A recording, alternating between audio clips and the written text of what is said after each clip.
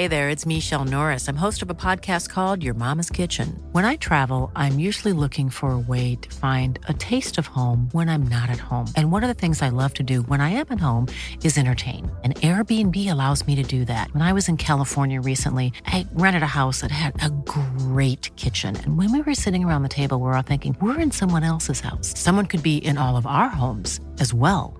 If you have a home, but you're not always at home, you have an Airbnb. Your home might be worth more than you think. Find out how much at airbnb.com/host. Got our first confirmed group winner this morning at the Euros, with the Dutch going through top of Group C after another impressive performance against Austria. And it was an emotional outing in Copenhagen for Denmark, but we saw the quality of Belgium prevail too. We'll discuss all of that at length in this episode of the Gangapod and look ahead to the big one, England against Scotland at Wembley. Let's get right into it.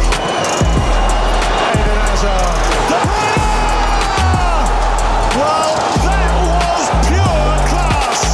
Hi everyone, lots to get stuck into again today at the Euros. David Weiner with you once again, joined today by Jake Rosengarten, back on deck, back on deadline duties and back on the podcast. How are you, mate? Good, mate. Always a pleasure to be here.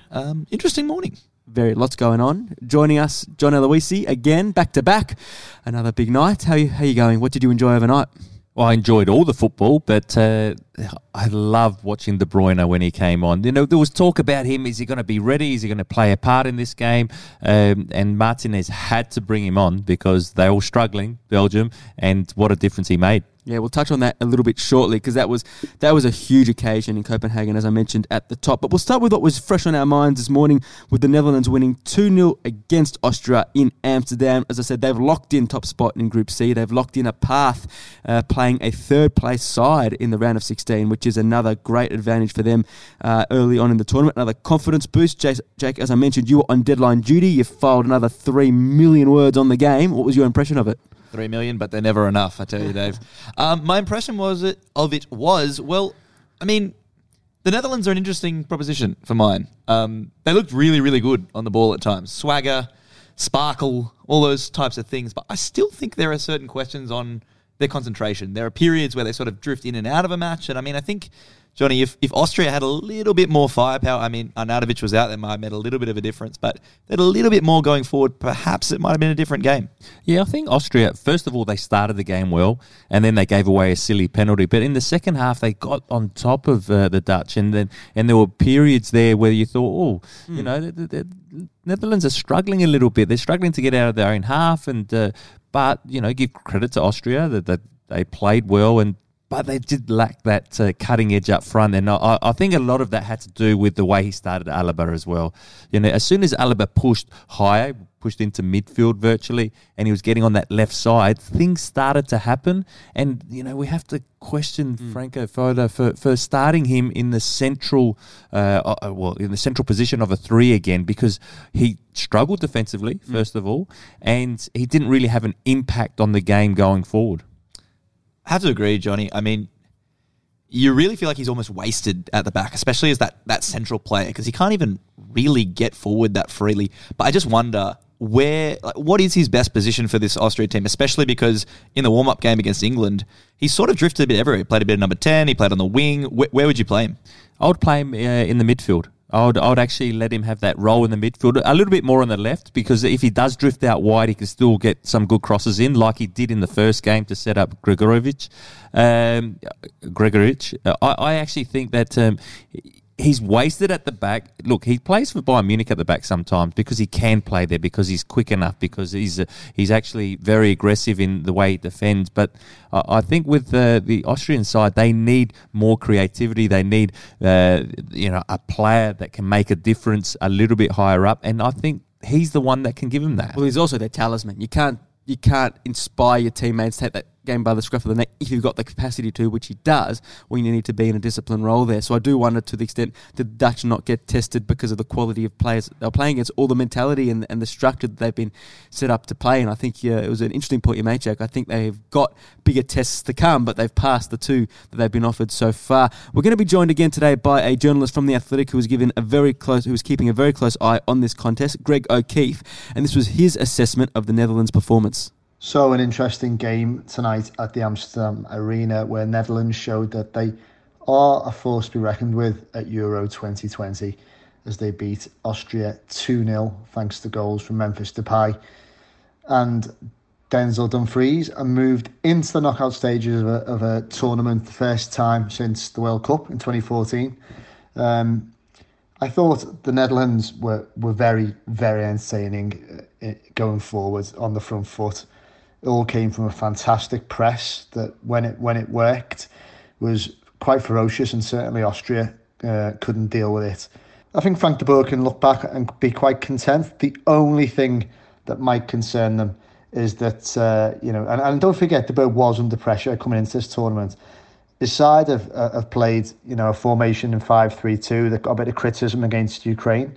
They stuck with it, and this time they've won far more convincingly. But I think the only thing that he'll be concerned about is that lack of clinical finishing. This game should have been 4-0, really. Memphis Depay scored the penalty, which was won by Dumfries, of course, in the first half. But Depay, fantastic player. He missed two top chances, really, really good chances that he should have wrapped up the game. When at one point, he was played in when he shouldn't have been, really, and it's a little bit of profligacy from the Dutch attack. You want to see them a bit more confident, back in themselves. I think at the moment, the Italians and possibly the French have looked like they've got more about them in terms of contenders to win the championship. You wouldn't rule Holland out, though. Yeah, so John, are you convinced by what you saw, or is this a really good situation for the Dutch where they're building nicely and they're doing what they've had to done so far? A little bit more conservative as well than they were against the Ukraine? Yeah, I'm not totally convinced, but they're beating who they need to beat, who's in front of them. It's a little bit like the Italians, because the Italians haven't really been tested yet. But, the Dutch the same. They were a lot more organised defensively today. I think they brought them a lot more. His covering was great. He had to go off in the end. Let's hope it was only cramped, because if the Dutch want to go very far, they need the link at the back. And, the De Jong, there was times there that he just ran the midfield. There was also Wijnaldum that gets forward really well. And they've got Dumfries that's getting into good goal-scoring positions. So, look, I do like the way they're playing. I think that they're winning comfortably. They haven't been tested. We know that. But they can only beat who's there. On Dumfries as well, because he's obviously been sort of like the poster boy for this sort of Netherlands so far at the tournament. Couple of goals in a couple of games. He hadn't scored in 19 international appearances before this tournament. He had a few transfer links coming into this tournament. I think it was Everton, Napoli was sort of touted as potential destinations. I mean, he was linked to Bayern Munich after the first game. Where do you see him going? Well, that's a good question. I don't know where will it suit him best. I think that Bayern Munich would suit him. The Dutch do well in Germany when they go there.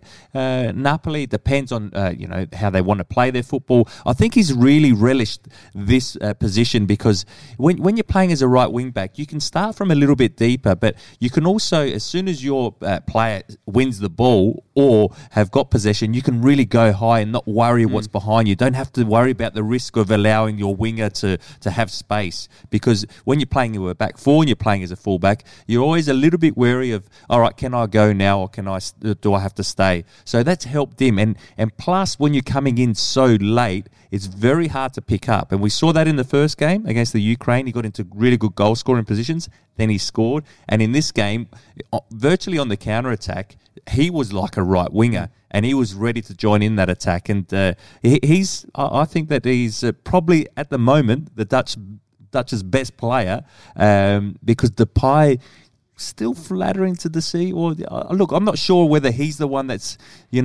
playing up to expectations yet. Well, we'll get to Depay in a moment, but speaking of Dumfries, let's get the latest transfer news on him from Greg O'Keefe from The Athletic. Dumfries, who scored the second goal, was outstanding tonight.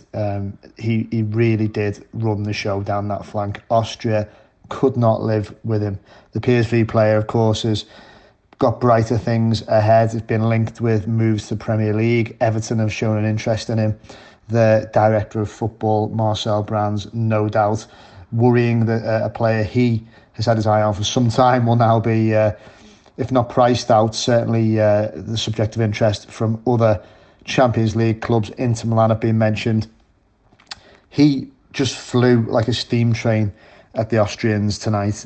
He, like I say, he was pretty unplayable at times. A lot of the Netherlands' attack came down that right-hand side. Yeah, he's going to build. That's going to be a story building into the tournament because he's been so fabulous so far. We also mentioned Memphis as well. Positives for the Dutch have been that he scored, got off the board, looked dangerous in pockets, supplied, was involved in the second goal that got him behind. But there's a lot more to come from Memphis Depay, I would think, in this tournament, and they will need that because they're going to go to the next level. He has to go to the next level too. Yeah, well, he almost had the dream start to this tournament. He basically nearly scored inside 90 seconds in the opening game. But, I mean, he sort of has, you're absolutely right, Johnny. He hasn't really hit those heights. Obviously, he banged in the penalty this morning. But I wonder, I mean, obviously all the talk around Memphis Depay heading into this tournament is Barcelona. And you look at him and you look at Barcelona's transfer activity in the recent past, guys like Ousmane Dembele and Antoine Griezmann and Philippe Coutinho is the big one. He obviously wouldn't come with the transfer fee because he's available for free after leaving Lyon. But can you see him, like, are you excited by the prospect of him linking up with Lionel Messi? Can he be someone to really make a difference for Barcelona? Yeah, look, I think what would play into his favour a little bit is actually having Ronald Koeman there that knows him well, knows how to get the best out of him, knows what position to put him in that would suit him. And then when you're playing with Messi, how can Messi not make you look better? You know, Messi just drags a lot of people with him anyway, a lot of defenders, so he'll create more space for you.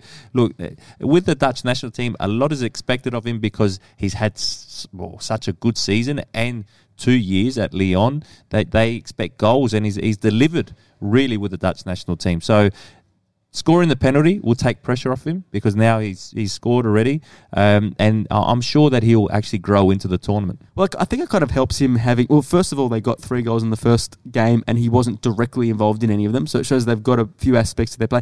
Weghorst got absolutely smashed on the coverage in the UK for slipping him the pass just before half-time, but actually I look at that and go, Weghorst was in a great area, picked it up, and actually had the vision. We're going to praise De Bruyne in a minute for his vision slipping it across the box, and Weghorst actually laid it up for him. But for me, I look at that and go, there are foils, so there's compliments to Depay and Memphis Depay in the team too, which can only bode well. Do you think as well... Weghorst, he got smashed by Shearer? Yeah. I think Shearer smashed him because if it fell to Shearer would have blasted into the top corner. But Weghorst has to understand his ability, and I thought he did the right thing. It was a great ball too. Yeah, I thought it was a good ball. I think it bounced a little bit high for Depay, but if you see that he's actually, when he's running in, he loses his footing a little bit in terms of he jumps just before he needs to. And that's what puts him off a little bit. So he's not able to get over the top of the ball. So that was it. You know, he didn't... It was great play by the Dutch. They built up well. And then let's not take away from the counter-attacking goal. He held the ball up well because if you see Depay's legs, he's a strong boy. Held it up, was able to play in over the top, Marlon getting the ball, and they broke really well. And that's probably what they were looking to do in the second half. They go, you know what, come on to us, but we'll catch you out the other way. And they did on occasion. Another thing that was interesting, you mentioned that Memphis came deep and were actually playing that ball as well. That actually is part of the way that allows Wijnaldum to actually advance beyond and actually be the furthest man forward. And I think that's a little snapshot into something we don't see, well, we haven't seen from him, but that role that Memphis plays and where he floats sort of shows a little glimpse of where they'll want to be if they want to be the attacking cohesive best come the business end. Yeah, I think so. Wijnaldum's so important for him because he's one of those midfielders that can make late runs into the box. We've already seen at this tournament that De Bruyne today with that late run that Eden Hazard ended up playing him in. It was a great strike. Yesterday it was Ramsey that scored that goal with that good forward run. Wijnaldum's got the same ability. He's already scored in the first game. And I think that you're not just relying on Depay then to score you the goals. You've got other players now that can score goals, and that's because of the shape that they're playing. So, Frank de Boer, Jake, how will he be assessed after the first 2 games? Is the pressure off, so to speak? Has he got a bit of time to sort of continue to build things before the big round of 16 game? Well, the pressure valve has certainly been released from where it was pre-tournament, where he was getting smashed for the shape that you were just talking about, Johnny, which has actually pretty much worked to perfection for them in the opening couple of games. The beauty of it is that with the Netherlands already through and already top in the group, he can actually rest a few players now heading into their final group game against North Macedonia, which I believe is on Tuesday morning Australian time. But would you? I think for the Dutch, if they're looking to continue to build these combinations, confidence, solidity, it's not like they come into the tournament in Rolls-Royce form. No, that's right. I think you'll rest players that need it. And I'm talking about maybe a delict. Maybe you have to say, okay, he's not up to playing another 90 minutes and then backing up 3 or 4 days later or 3 or 4 days later. But others that you want to keep in form, like Dumfries and that, you don't want him to rest. If he's physically okay, let him go. Let him keep his confidence. Let that rhythm keep on growing. There's certain players that physically, and this is where the data comes into play. This is where the sports scientists are very important. Say, okay, we know that we're top of the group, but we want to keep the momentum going. Who do we rest? Who do you think needs a rest, and that we want to freshen them up, because the round of 16s when the serious business starts to come ahead, and they'll be having those discussions, I think, as early as tonight. It also might be an opportunity for Depay to play himself into some form, bang in a few against North Macedonia, and then he's on the up heading into the round of 16. Yeah, that's right. I think that he will play. I think that Weghorst might be the one that will actually rest and bring in De Jong, because they're both big boys, so they're both a good foil for Depay. So I think that's what he might do. But again, we're not in the inner sanctum. We don't really know exactly how everyone's feeling, but they'll be quietly confident of not only, of course, they're top of the group, but also in the round of 16, because they're going to be playing a third-place team. That's a bit lucky for them. They'll just hope it's not Group F. That's exactly what I was going to say. If they get the group of death third place, good luck. Mind you, if it's Germany, well, it could be Hungary. You never know. There's always hope, Dave. There's always hope. Wouldn't it be great if it was Germany? Because we've been speaking about Italia 90. Well, Adriano's been speaking a lot about Italia. Adriano's been speaking about it a lot. And I'm pretty sure that was in the second round, that at the San Siro, the famous one, this is before your time, Jake. I was -5. I don't think you were born. I was probably about, I was 16 years old, and I remember it clearly. But, 14. I can't even get my maths right. It's been too long, Dave. I've been up for 48 hours straight. So when they played each other, there was Rijkaard and Muller, and they had a bit of a scuffle, and there's a bit of spitting going on. It wasn't very nice, but they were red cards, and they both had to walk off together off the pitch. It was an iconic moment. That would be a huge round of 16 tie, but there's a lot of water under the bridge to go until then to see how that shapes up. You alluded a bit earlier, Jake, to that clash against North Macedonia. Look, they're on 0 points. They went down 2-1 to the Ukraine overnight. Andriy Yarmolenko, Roman Yarenchuk with the 2 goals. They were back in it in the second half, North Macedonia. Alioski missed the penalty but converted it on the rebound. They came into the tournament knowing that they were the underdogs. Anything they did get out of it would have been a bonus, and they have absolutely been a credit to themselves with the way they've played. But as a result of this, it makes the group tantalisingly poised, because Austria, they do have the 3 points in the bag. Ukraine have 3 points in the bag, and that's the final matchup now that we have in the next stage to get through the next stage, in match day 3 on Tuesday at 2 a.m. So where do you feel that matchup is set? Austria against Ukraine, based on what we've seen so far. Is there going to be a bore draw? Well, it's mouth-watering in terms of the stakes. But actually, Johnny, I don't think it will be a board draw, just purely because of the way when you look at you want to finish second. Stakes, firstly for the managers, as much as anything else.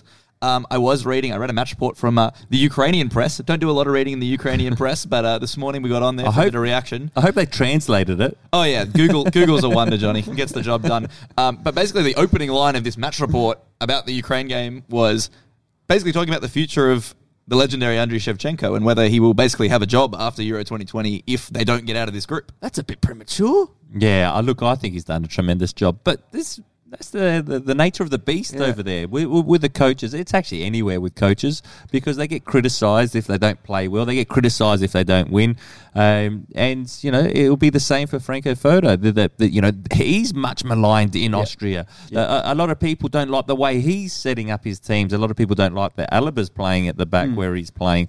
But I think both teams will get through the group. But I think that it'll be nice to finish second in that group because then you have probably an easier run through if you get through. A snore draw. I don't see. I can see that that's what Foda probably would want it to be, but I don't know that they can rely on the fact that they'll shut the Ukraine out. Yeah, they got some weapons. The Ukraine, really, really good weapons. I mean, so. For the first time in history, it's never happened before, Yaremchuk and Yarmolenko both score in the opening 2 games. No other duo has ever done that for the same nation at a Euros.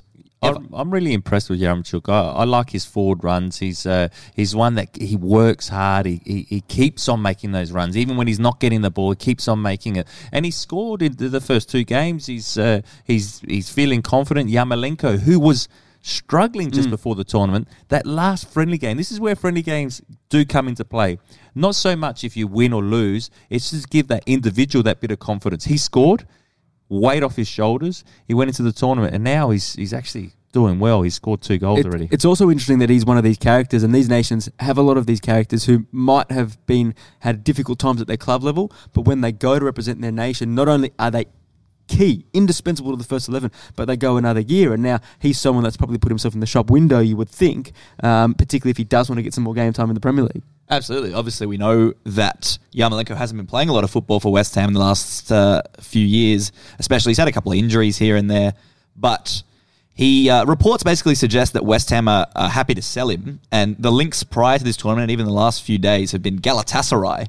I mean, watching him play in this tournament, Johnny, and the way that he's gone about it in the last couple of games and just the form that he's in, I mean, would Yarmolenko be someone who could potentially, I mean, I look at it and I think, is he maybe someone that would be a target for some sort of a lower tier Premier League sides or promoted teams? Would he be the perfect signing for one of those sides? I think so. I think that he's got that quality that you want, that someone that can score a goal out of nothing. And we saw that against the Dutch, that, you give him the ball 1v1 situation, he's able to shoot from a distance, he's able to take the ball past players. He's a big boy, but he's also quite quick and technically he's very good.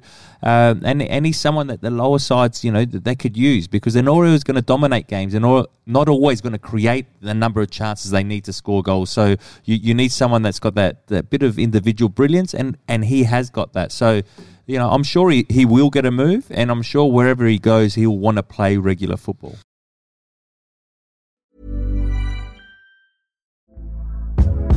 Hey there, it's Michelle Norris. I'm host of a podcast called Your Mama's Kitchen. When I travel, I'm usually looking for a way to find a taste of home when I'm not at home. And one of the things I love to do when I am at home is entertain. And Airbnb allows me to do that. When I was in California recently, I rented a house that had a great kitchen. And when we were sitting around the table, we were all thinking, we're in someone else's house. Someone could be in all of our homes as well. If you have a home, but you're not always at home, you have an Airbnb. Your home might be worth more than you think. Find out how much at airbnb.com/host.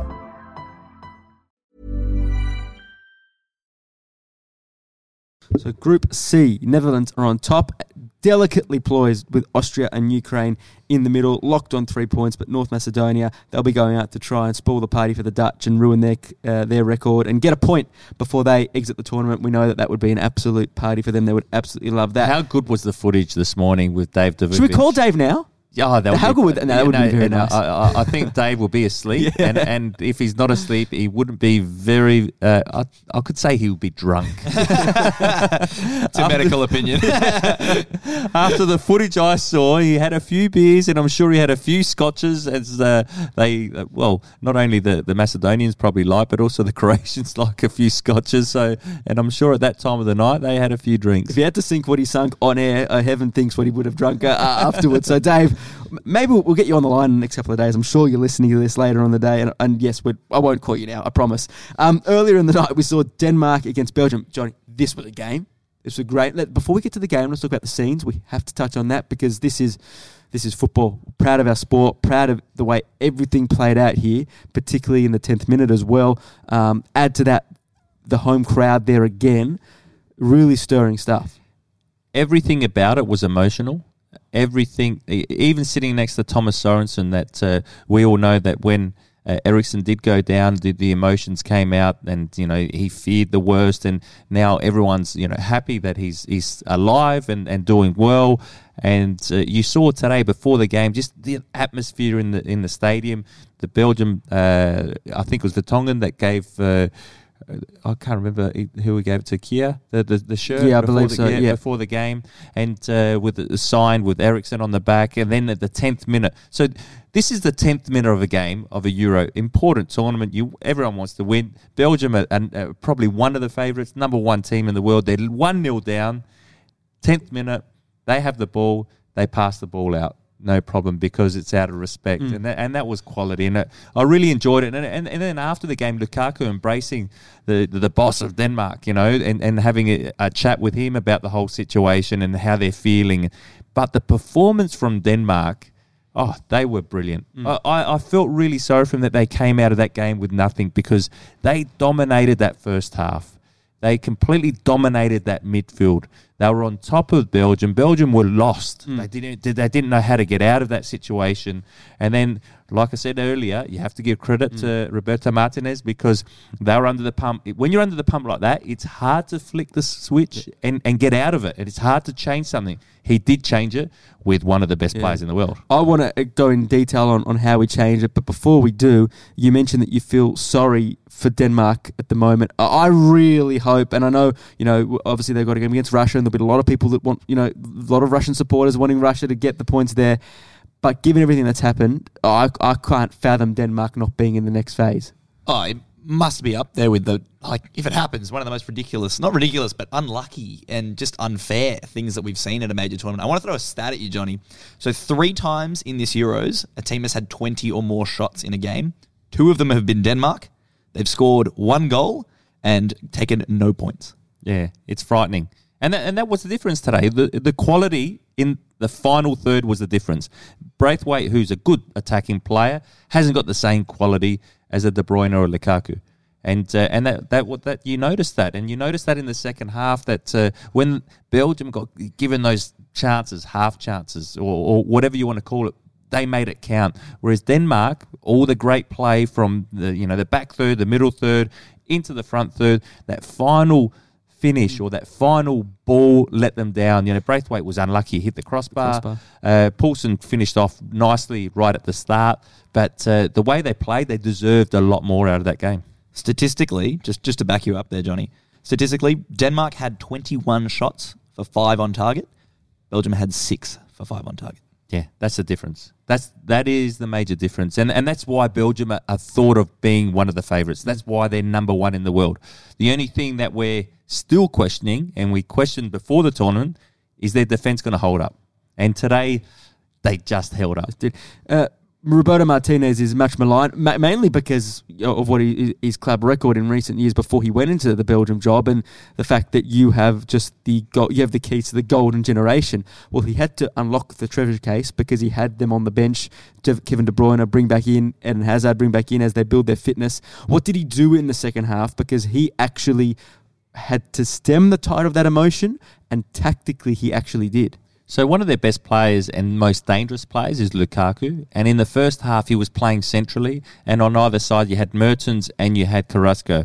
But every time the ball went up to Lukaku, because they were playing 3 at the back, the Danes, they were able to double up on him. So they were able to, one player actually really go in tight, anticipate the ball, and the other player just give that bit of cover. So he was always 2v1, sometimes even 3v1.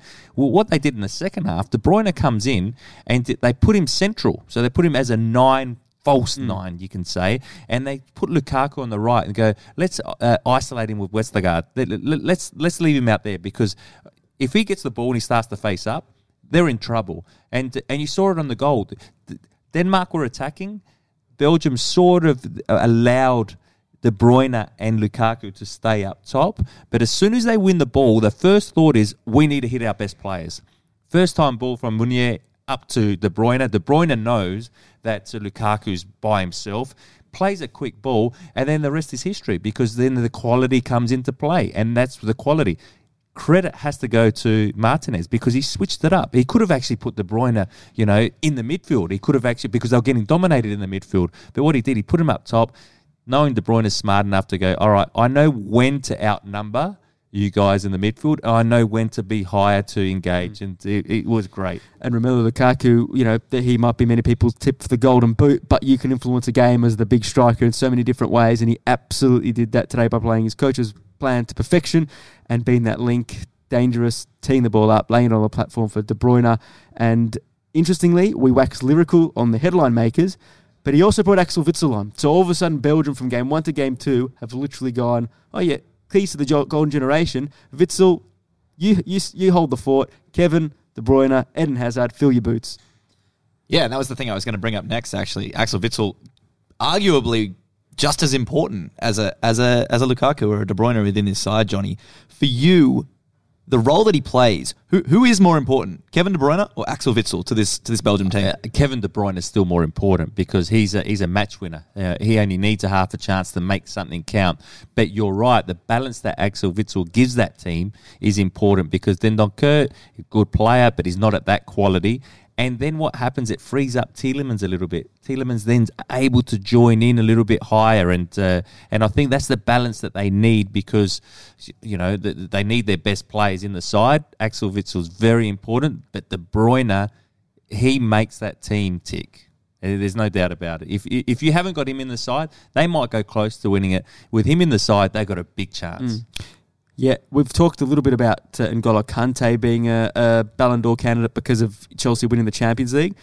Watching De Bruyne come on today and thinking if he carries Belgium, and I say carry because they've got a lot of players, but if he performs like that every single game when they get to the business end, he's going to have because he's the best. He's the best player on the planet when he's like that. That first goal, everyone thought he was going to shoot. I was out of my seat thinking he's going to shoot. It's a goal because he's going to score. But you see the defenders throw their bodies. So he's got a little gap to get between. So what he does, instead of shooting and just being, like a normal striker would do, he does what not many players would do. Take a touch, let them dive, then have the composure to calm down and just play a lovely ball across the goal where he knows there's 2 free players. Not many players can do that. Not many players can make time stand still like that. That's the ability it's almost meme quality where everyone around you is just watching and on the turf, looking up, and there you go. The game has gone on and he's played it right past you. So he does that with, the pass with his right foot. And then the goal with the Hazard brothers, who would have practiced this in the backyard, I'm sure. Bit like Ross and John? Yeah, but we probably kicked each other a little bit more. But the one-touch play, and they draw the Danish defence in, and probably like they did in their neighbourhood, De Bruyne would run in from the opposite street and they'll just lay the ball across to him. But that goal, the way he strikes the ball, when the ball's coming across like it does like that, it is a hard technique. You have to get it spot on. Most people that hit it will either shank it or they'll spray it that way. He connects it so well. I thought Schmeichel was, at fault because it beat him at the near post, but it was just too powerful. He had to generate all that power, and he did lovely technique. Well, it's so perfect that Schmeichel wasn't even in a position to get his footwork to get across the near post. Because Schwartzy sort of said it was such a good strike that almost Schmeichel's not even to blame. Yeah, and I actually thought that Schwartzy, after seeing the footage, the first bit of footage I saw, okay, Schmeichel's at fault. Yeah. The second bit of footage I started to go, oh, maybe not. And then I got a little bit of the camera angle up above. I think he's in a good position. He comes across, he's set, he's ready for it. He knows if he does hit it here, he'll be able to get down to it. He could only dive when the ball was in the back of the net. Yeah, it was hit that hard. Well, the fixture guides must have known that this group was going to go down to the wire because in the great time of 5 a.m. on Tuesday morning, Russia play Denmark. They've still got the home support, so it's in Copenhagen, not in St. Petersburg, which is a huge advantage. Russia have been a mixed bag so far this tournament. I think there'll be a lot of people hoping that Denmark can get through, do it for Christian Eriksen and get what their intensity for the large part has deserved, because we know on paper they've got a quality side. So before then, though, there's a lot to look forward to. It's a huge Friday night on Optus Sport. The entree is Sweden and Slovakia. They've got a lot to play for. They're not the entertainers, but they've got a lot to play for. Well, if Sweden win that, then they're all of a sudden... But if Slovakia win, they're through. Yeah. A lot to play for. Yeah. It's incredible. No, everyone was writing off Slovakia before the tournament. They got that fortunate win because of Poland having the player sent off, and all of a sudden they could be in the box seat to get through the group. I'd actually like to point out, Johnny, Slovakia, as much as people were writing them off, actually got through the round of 16 in 2016. Yeah. And they drew with England in their last game on that point. So they're not a terrible team. No, they're a good side. They've still got quality players in Hamsik, and so I actually think it's not going to be easy in this game here. I think that Sweden, I believe they'll have enough quality to get through, though. It puts a bit of pressure on Spain. It just makes sure that Spain are always on their toes going through because they're still on that point, and if Sweden have that point in the locker, it sets it up to actually put a fair bit of pressure on Luis Enrique's side to match them when they hit out later on. There's a bit of time. I think they only play on Sunday actually, so there's a bit of time for them to gather their thoughts there. Croatia, Czech Republic, 2 a.m. England, Scotland. Okay, That's the one. we've got a bit to look forward to overnight. Quick word on Croatia, Czech Republic. Croatia have a fair bit to prove, actually, against a side that were outstanding in enemy territory in Hampden Park in Czech Republic. Croatia, this is make or break for them. 100%.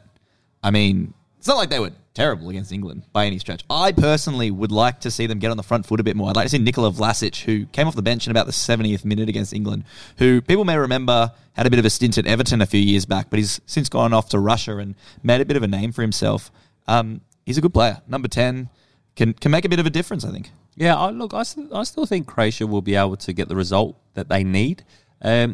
It was a difficult game for them. They're playing at Wembley, and all of a sudden there's crowd. A lot of them haven't played in front of a crowd for a while, against a good England side. I think that they've got the quality, the experience to actually get through against the Czech Republic, even though the Czech Republic had a great result last game. Interesting that Luka Modric did train by himself, but he will be fit to play, all reports are. But some other reports that Marcelo Brozovic might be left out of the 11, which is interesting to try and get another attacking player up top. So it'll be interesting to see how they line that up. I actually thought that it worked better when he was out. Brozovic is a great player. We know how good he is. But I think Modric was wasted so high. And then, when he dropped back deep, because he was sort of playing up front as a number 10 just behind Rebic, that when he dropped deep, then Rebic was left alone. And so I think that if you play Modric in that sort of 8 position, that he can join both, I think they'll be better suited for that. So we'll see what happens there. Now, of course, at Wembley, what a matchup this is. First of all, we talk about fire and brimstone, we talk about what passion it's going to be, we talk about it being a derby. England almost have to try and take the fizz out of that, don't they? Because if they get down to pure football tactical match, they surely will have the better of the Scots. 1v1, you'd think in pretty much every department England have the better side, except for left back, where Scotland are surprisingly stacked with Tierney and Robertson. But everywhere else, England are on top. And if England can just control those emotions and just play a football game, and Southgate can get them playing as their game, Johnny, surely it's England all the way, right? Not straightforward. These games are never straightforward. It's a derby. It's a local derby. The Scots will talk about that they're underdogs. They'll want to prove that they're a great footballing nation, which they are. But no one's expecting them to win. You saw the atmosphere, the fans getting off the train. Today, ready from Scotland coming down, singing. It means a lot to them. It means so much. The history between the two countries, and football's one of them. And I do recall when I think I mentioned it one time before about Gary McAllister, what it meant to him, how he felt when he missed that penalty, the stick that he had after, the criticism that he got, the hatred that he copped from his own supporters. So, it's a big thing. So you could either be a hero or you could be a villain. So it's a big game for both sides. Big game. 23,000 will be at Wembley, and the first time they've met at a major tournament in 25 years, of course. And I say take the passion out, not because Scotland aren't going to be competitive, but because of that exact reason. If it becomes a ding-dong affair, then you almost fancy the underdog to put a heck of a lot of pressure on the highly fancied side, who could have Harry Maguire back into the 11. Would you guys foresee any other changes unforced by Gareth Southgate in this 11, or go with what worked last time? I think it all depends on fitness. I don't think Southgate would really want to be disrupting the rhythm that they would have created in that game against Croatia. I think Jordan Henderson is an interesting one. Does he throw Jordan Henderson in to get a bit of that control? Obviously, Jordan Henderson is such a leader for that Liverpool side. I don't think he's ready just yet. But I think he is in contention, whereas Maguire is a genuine possibility of starting. Look, it's a difficult decision for Gareth Southgate, because do you risk Maguire or do you win this game, and then the third game, that you're top of the group? Pretty much you probably will be top of the group, depending on the Czech Republic's result. And then you play him then, and you get match rhythm into him then. With Henderson, I wouldn't start him. I thought their midfield was sensational last game. Declan Rice, we saw Calvin Phillips, how good he was. Then you've got Mason Mount. The three in the midfield, that's where the game will be won. Then you've got the quality up the top in the front third. But, in the midfield, McGinn and McTominay have got a handful in there. So I wouldn't change it too much. I would still play Mings at the back if that was up to me. But, Maguire, obviously their leader, he needs him if they want to go really deep into the tournament to be physically well with match rhythm. Is this the time to do it? Maybe the intensity of the game, the emotion of the game might be a bit too much for your first game back. We also saw Sterling stand up in that first game in that front three, obviously, alongside Foden and Kane. So many weapons for England there. Is this a type of occasion to throw in someone like a Jack Grealish or a Marcus Rashford or a Jadon Sancho? Jeez, there's so many of them. Yeah, there's so many. I think you keep those three up top at the moment. And then when you need to change a game, when you need to change gear, you can. You mentioned all those players, Rashford, Grealish, Sancho. You can do it. And I'm sure there will become a time in the tournament that they're needed and called upon a little bit more. The only other one is Trippier. Do you keep him at left back or do you put another left footer there? There was a tactical reason why he had him at left back. Maybe it's time that he goes with Shaw or Chilwell. They're decisions that he has to make. But he's got, they're tough decisions.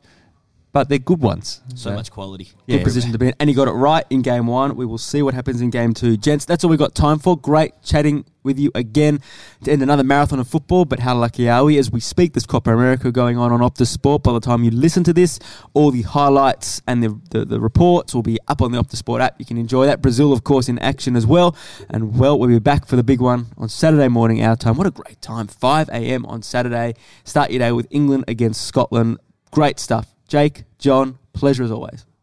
Can't wait for tomorrow. I'm in tomorrow morning, so I can't wait for that. Days are too far gone, John. We're cooked. We're cooked and we're loving it. Wouldn't have it any other way. Thanks, everyone, for having a listen today. Hope you're enjoying the matchday editions of the Gagan Pod throughout the Euros. We'll do it all again tomorrow, and until then, enjoy your football.